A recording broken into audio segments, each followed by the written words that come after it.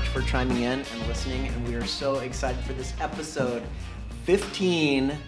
But where physically are we right now? We're at Ryan's kitchen table because I know we're going to throw off we're just kill the vision for our listeners. The thing is, in San Diego, we're sensitive. We're a sensitive bunch. We are. And really, we're only comfortable when it's between like 69 and 78, and that's being generous, I think. So today maybe it's even in 74. It's in the 90s today. So and muggy. We did not put us nor our amazing guests today in the hot, sultry, sweaty treehouse. You're welcome, Arnell. You thought I was going to Africa where it was going to be really hot. Huh? Right. We arranged this for you.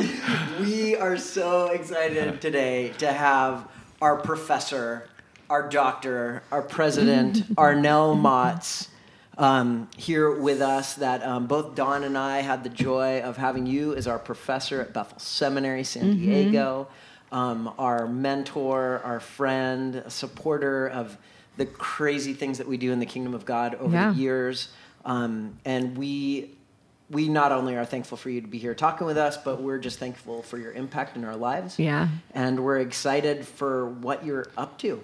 And I want to say, before you go, just to expand on that, you were one of the first people that saw, like, right before you got there, frankly, Ryan and I were a bit kind of misfitish, and people didn't get us. Oh, there is in seminary? There is in seminary. I mean, that's kind of a common theme in our life, that we don't fit in the places that God put us. But we really didn't fit. And you showed up, and suddenly, like, you kind of believed in this weird thing that we were doing, even though it was really undefined. But even in our misfitish ways early on, you totally just leaned into that and encouraged us and kind of fueled the fire for what we get to do today.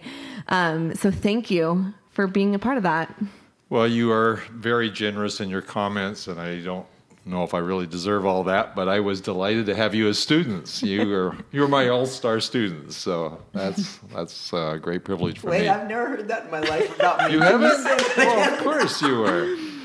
Did you not get everybody. the preaching award? Yeah. That was just one little taste, and I should have given it to Dawn, but Oh, great. I got another award. It's fine. Don't worry about it. you did. Yes, She we was gave like you the global impact award. Impact. That's right. So, other than bringing you a box of candies, I don't know. That's the best recognition I could give for you. Love it. We're so glad to have you here, and just for our listeners to be able to experience some of the really awesome things that you taught us. And one of the things we want to dive into today, because you will learn over the course of this podcast that Arnell has one of the most fascinating backgrounds of people that I've ever met. And so he has worked around the globe, and he is, I'm going to say, an expert just because of his experience on culture, because he's worked in so many different cultures. And that was one of the big things that he actually took Ryan and I through a class on, the gospel in culture, and the gospel just being, the good news of what God has been up to in this world. And how does culture impact that? So Arnell, would you just give us kind of a sense of what you have done, how you have kind of grown in this area of culture, and then we'll kind of talk about how that impacts how we see what God is up to in the world. Well, first of all, I want to deny that I'm an expert in this but the fact is I really don't know any experts in it anyway. I think we're all just fellow pilgrims and journeying through this thing together. Yeah, that's right, bumbling along. But I guess in my journey, interest in culture is, I guess for me, starts with my heritage. My grandparents, my dad, as part of that family, immigrated from Eastern Europe to Canada. A German background. Never really understood my parents too much because they didn't speak English. Or my grandparents, I mean. And so I guess I had a little bit of cultural mix as a beginning there. But for me, some of the kind of deciding things were, like, for example, I remember being at my last year at Biola and a communion service. In that communion service, Clyde Cook had taken and said, as we held the bread, how many have been omitted from the breaking of the bread? And then we took the cup and said, how many have been omitted from the drinking of the cup? And various internationals stood up and said, 300 million so-and-sos. And that made a deep impact on me. And so I always wanted to be involved in missions in some way. And I had an opportunity to go to Bolivia and produce television programs on the government network that they gave us there, and then with Luis Palau for all of Latin America, then being part of OC International and heading up a Canadian side of OC as a new ministry there in Canada to churches and developing their missions vision, and then had a chance to go to Ethiopia and Bolivia again. And so I've lived in various cultures and had various roles, and I'm grateful for all of that. I just, God's been good to me in giving me those kind of experiences.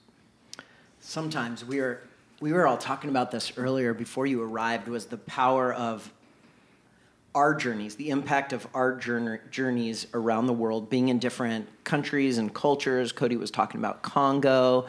Dawn, many of you guys don't know, but she and Drew lived as missionaries in Mexico for a couple of years, and I've gotten to travel the world too, and it's amazing how travel can broaden your concept of who God is and what good news is to people in a global context, rather than our small, just San Diego context or wherever your listener is, like your city context. You may have only heard gospel in one way or imagined God in one way, but travel broadens that. It does. It also helps you in terms of interpreting Scripture, because Scripture is God's truth that comes through culture. And for us to best understand it, we need to understand the culture that it was related in. And so when we come to interpreting Scripture now, from our perspective, we sometimes learn a lot from other cultures, just because it passes through their culture in a different way than we experience it, and seeing it in their eyes enlarges our whole understanding of Scripture itself. Now this is totally putting you on the spot, but so I'll give you a second to think about maybe a story or a passage from Scripture or a truth from Scripture that did change because of your cultural context or because of you traveling or seeing things in a different way. Because many of us will sit down, we're challenged to read the Bible, so we may pick it up in our living room or late at night, and we'll read a passage about Jesus interacting with people in a certain way, but missing maybe a deeper understanding because we don't know what the context was. Well, one example that comes to mind would be in Mark 3, where Jesus is, first of all, he's accused of being demon-possessed, being a Beelzebub. And then he's speaking to people in this house where his mother and his brothers come to get a hold of him because they think he's out of his mind at this point. But they come to the house and they don't go in and get him. They send somebody else in to get him. And I think that's a cultural picture in terms of, first of all, their culture was a shame culture. So even though they came to confront him, they would not confront him in front of the crowd. And they brought him out and so that they could confront him privately. Now, the rest of the story is what Jesus did with that. But the point is that culture affected how you read that passage because they were concerned about him and his reputation, but not shaming him in front of the others. That's interesting, Yeah. It's cool.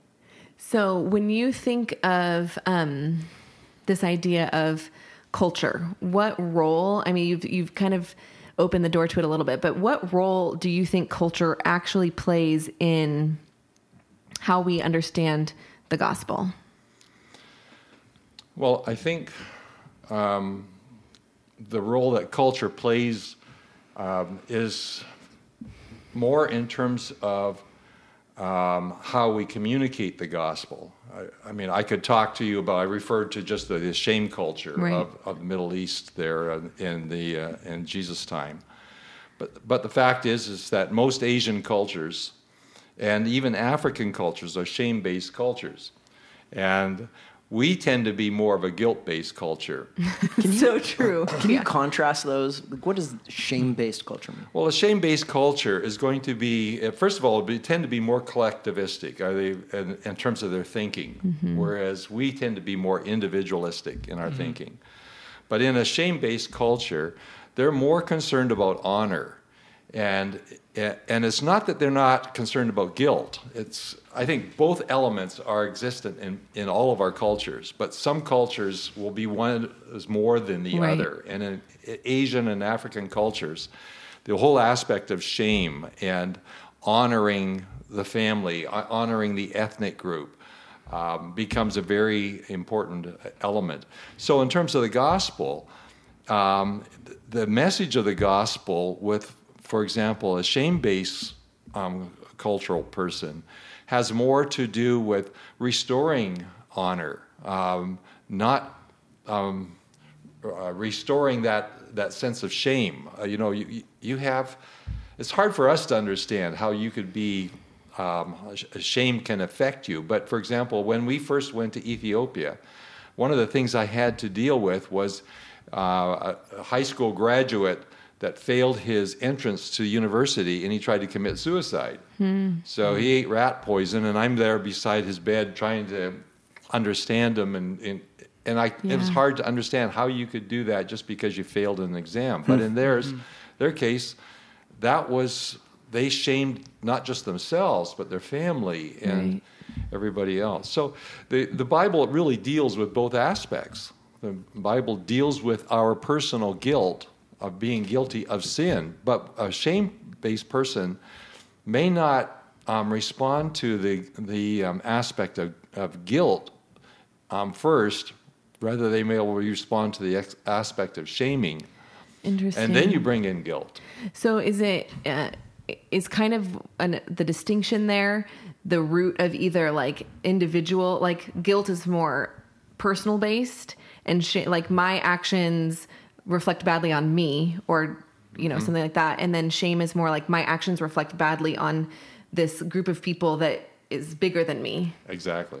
It reflects on your family. It reflects on basically your tribe in a sense, right? Your ethnic group, and so they feel that sense of dishonoring them.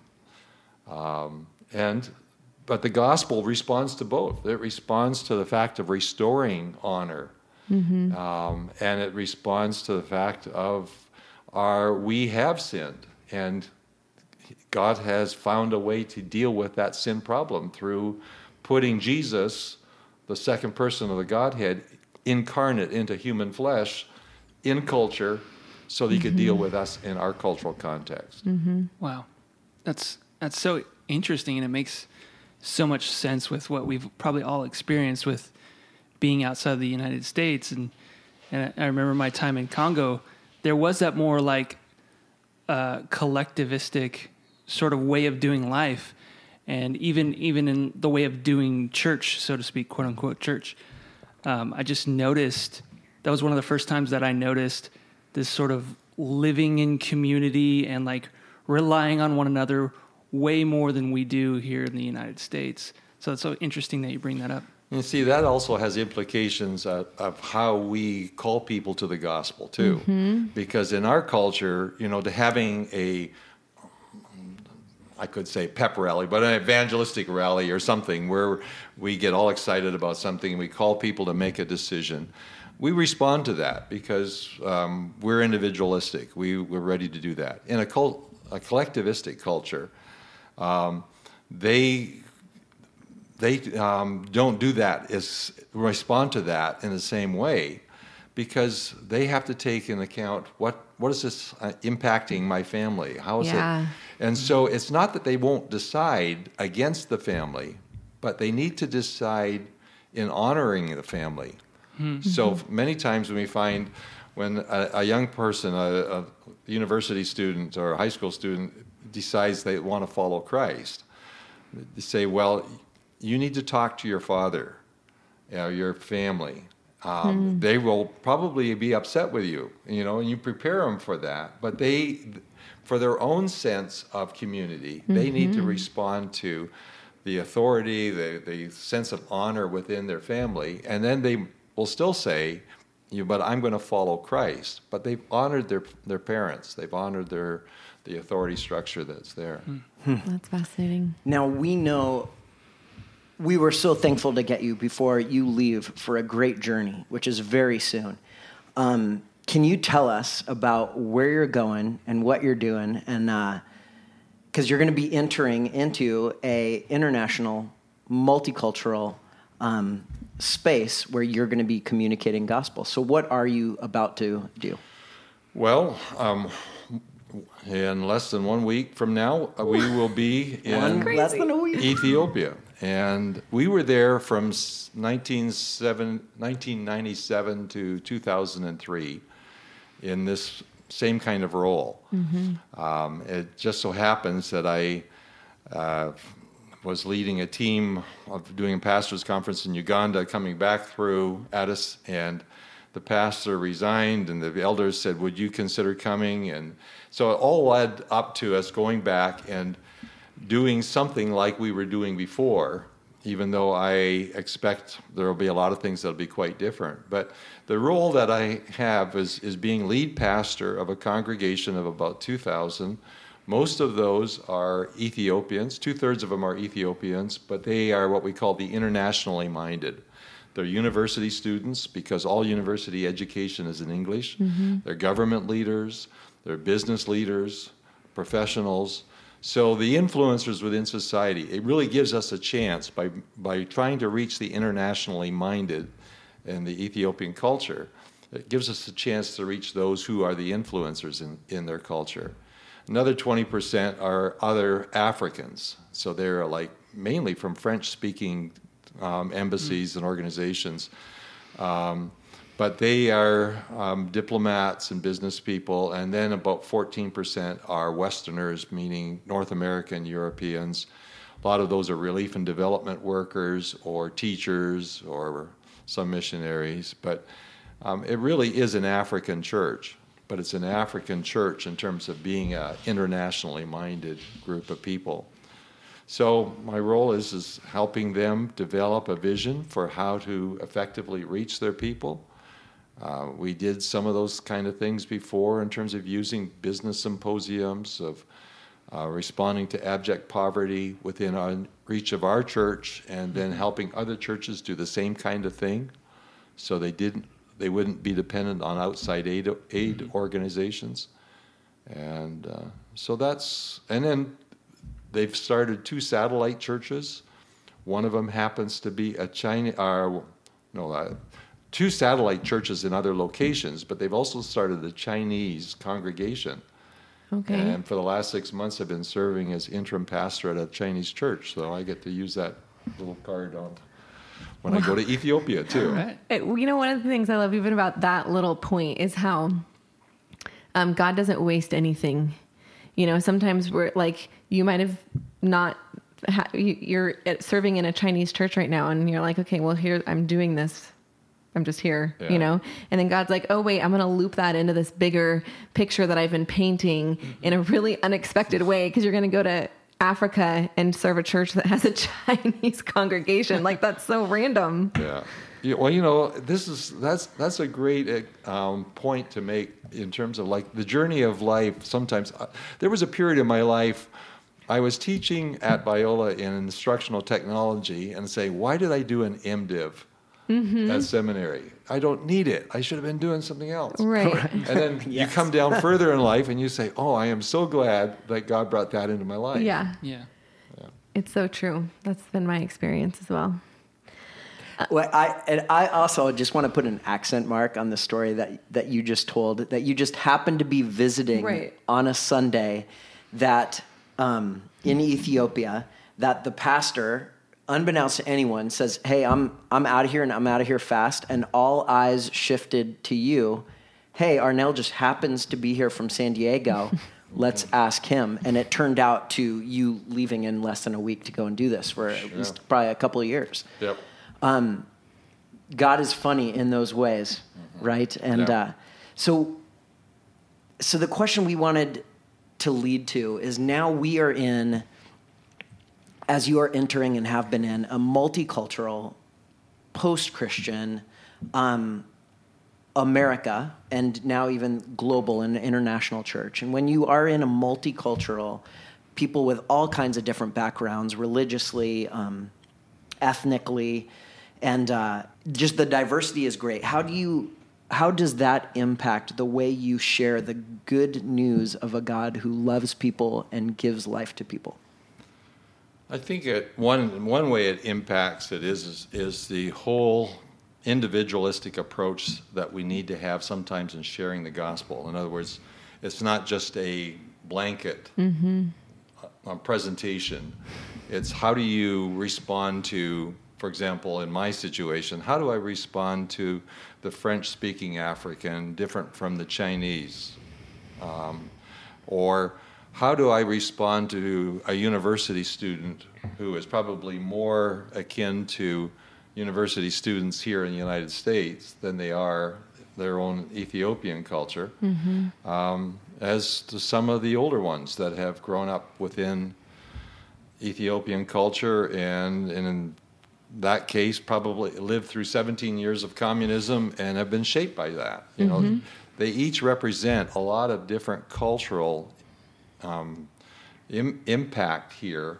But you know, you're doing the same thing with Uncommon Good. You're recognizing that there are cultural differences even within your own culture. How do you share the gospel differently? How do you understand them differently? And so, one of the things that I think you're really doing well at is the importance of relationships. You know, in an older generation, they would, you know, you could have a rally and sing "Just as I Am," and they would respond. Right.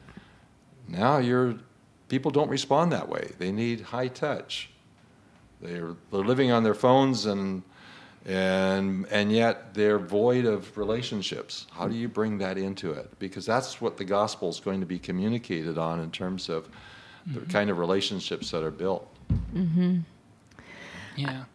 I love that you used the term earlier that the scripture, the Bible, is God's word expressed through culture. Can you talk about what you mean by that a little bit? And how that even shapes, I mean, you talked about how that shapes our reading of scripture, but why did God do that? Why is that significant? Well, it's significant because at the core of the gospel is the fact that God chose to incarnate himself into and what does human that mean? flesh. Put himself into human flesh, into human culture. So, you know, for God to say, okay, the second person of the Trinity will become human flesh, and we live out the story of what it is to have Jesus come to earth and be part of dying for us. You know, so we know that story, but that's God. That's God incarnating, putting himself in human flesh, so that we could understand what this is all about. So, in that sense, everything that we do is looking at, okay, so how do I incarnate my own self, my own understanding with a cultural group that I'm not familiar with? You know, if there's a Vietnamese community that we're trying to reach, their culture is so different from ours. How am I going to reach them? You begin to reach them by understanding their culture. Why do you do that? How do you make decisions? You know, and so you begin to ask questions because you don't know. You have to learn their culture to be able to understand how to communicate the gospel to them. And you know what I think is so significant about that, even for people who are listening who are like, okay, I'm never going to Ethiopia or Vietnam or whatever, like, what does that mean for me? I think there's this this beautiful truth in the God who incarnates, right? And that we are then called the God who steps into the story of people, and then how we are called to step into the story. And it's by being us. It's by living in our bodies and walking out to the story of God in our own lives that we get to then participate in this God who incarnates, which is a really cool. Well, I think as soon as that incarnation or the becoming human, that high touch, high relational culture that you talked about is the power of the gospel, is why when theology and religion become so spiritual that they become void of humanity. Or so formulaic. And void of relationship. Yeah. Whatever that topic is, it becomes irrelevant to our daily life. What's relevant to our daily life is the in-the-flesh experience of life and understanding and our relationship with other humans.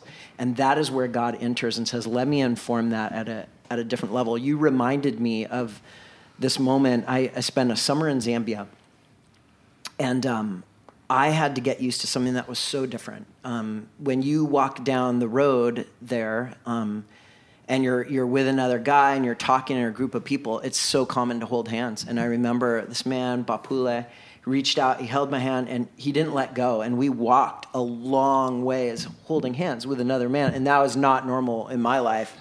But we talked as we went, and it was such a way to connect and tell stories of life that was so close.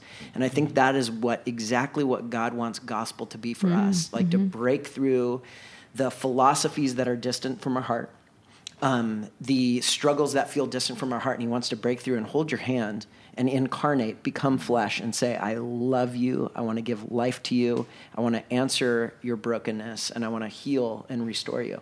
And you just reminded me of that in such a powerful way, and we will be praying for your experience in Ethiopia. Thank you. Yeah. We just thank you for your leadership and just being an example of adventure.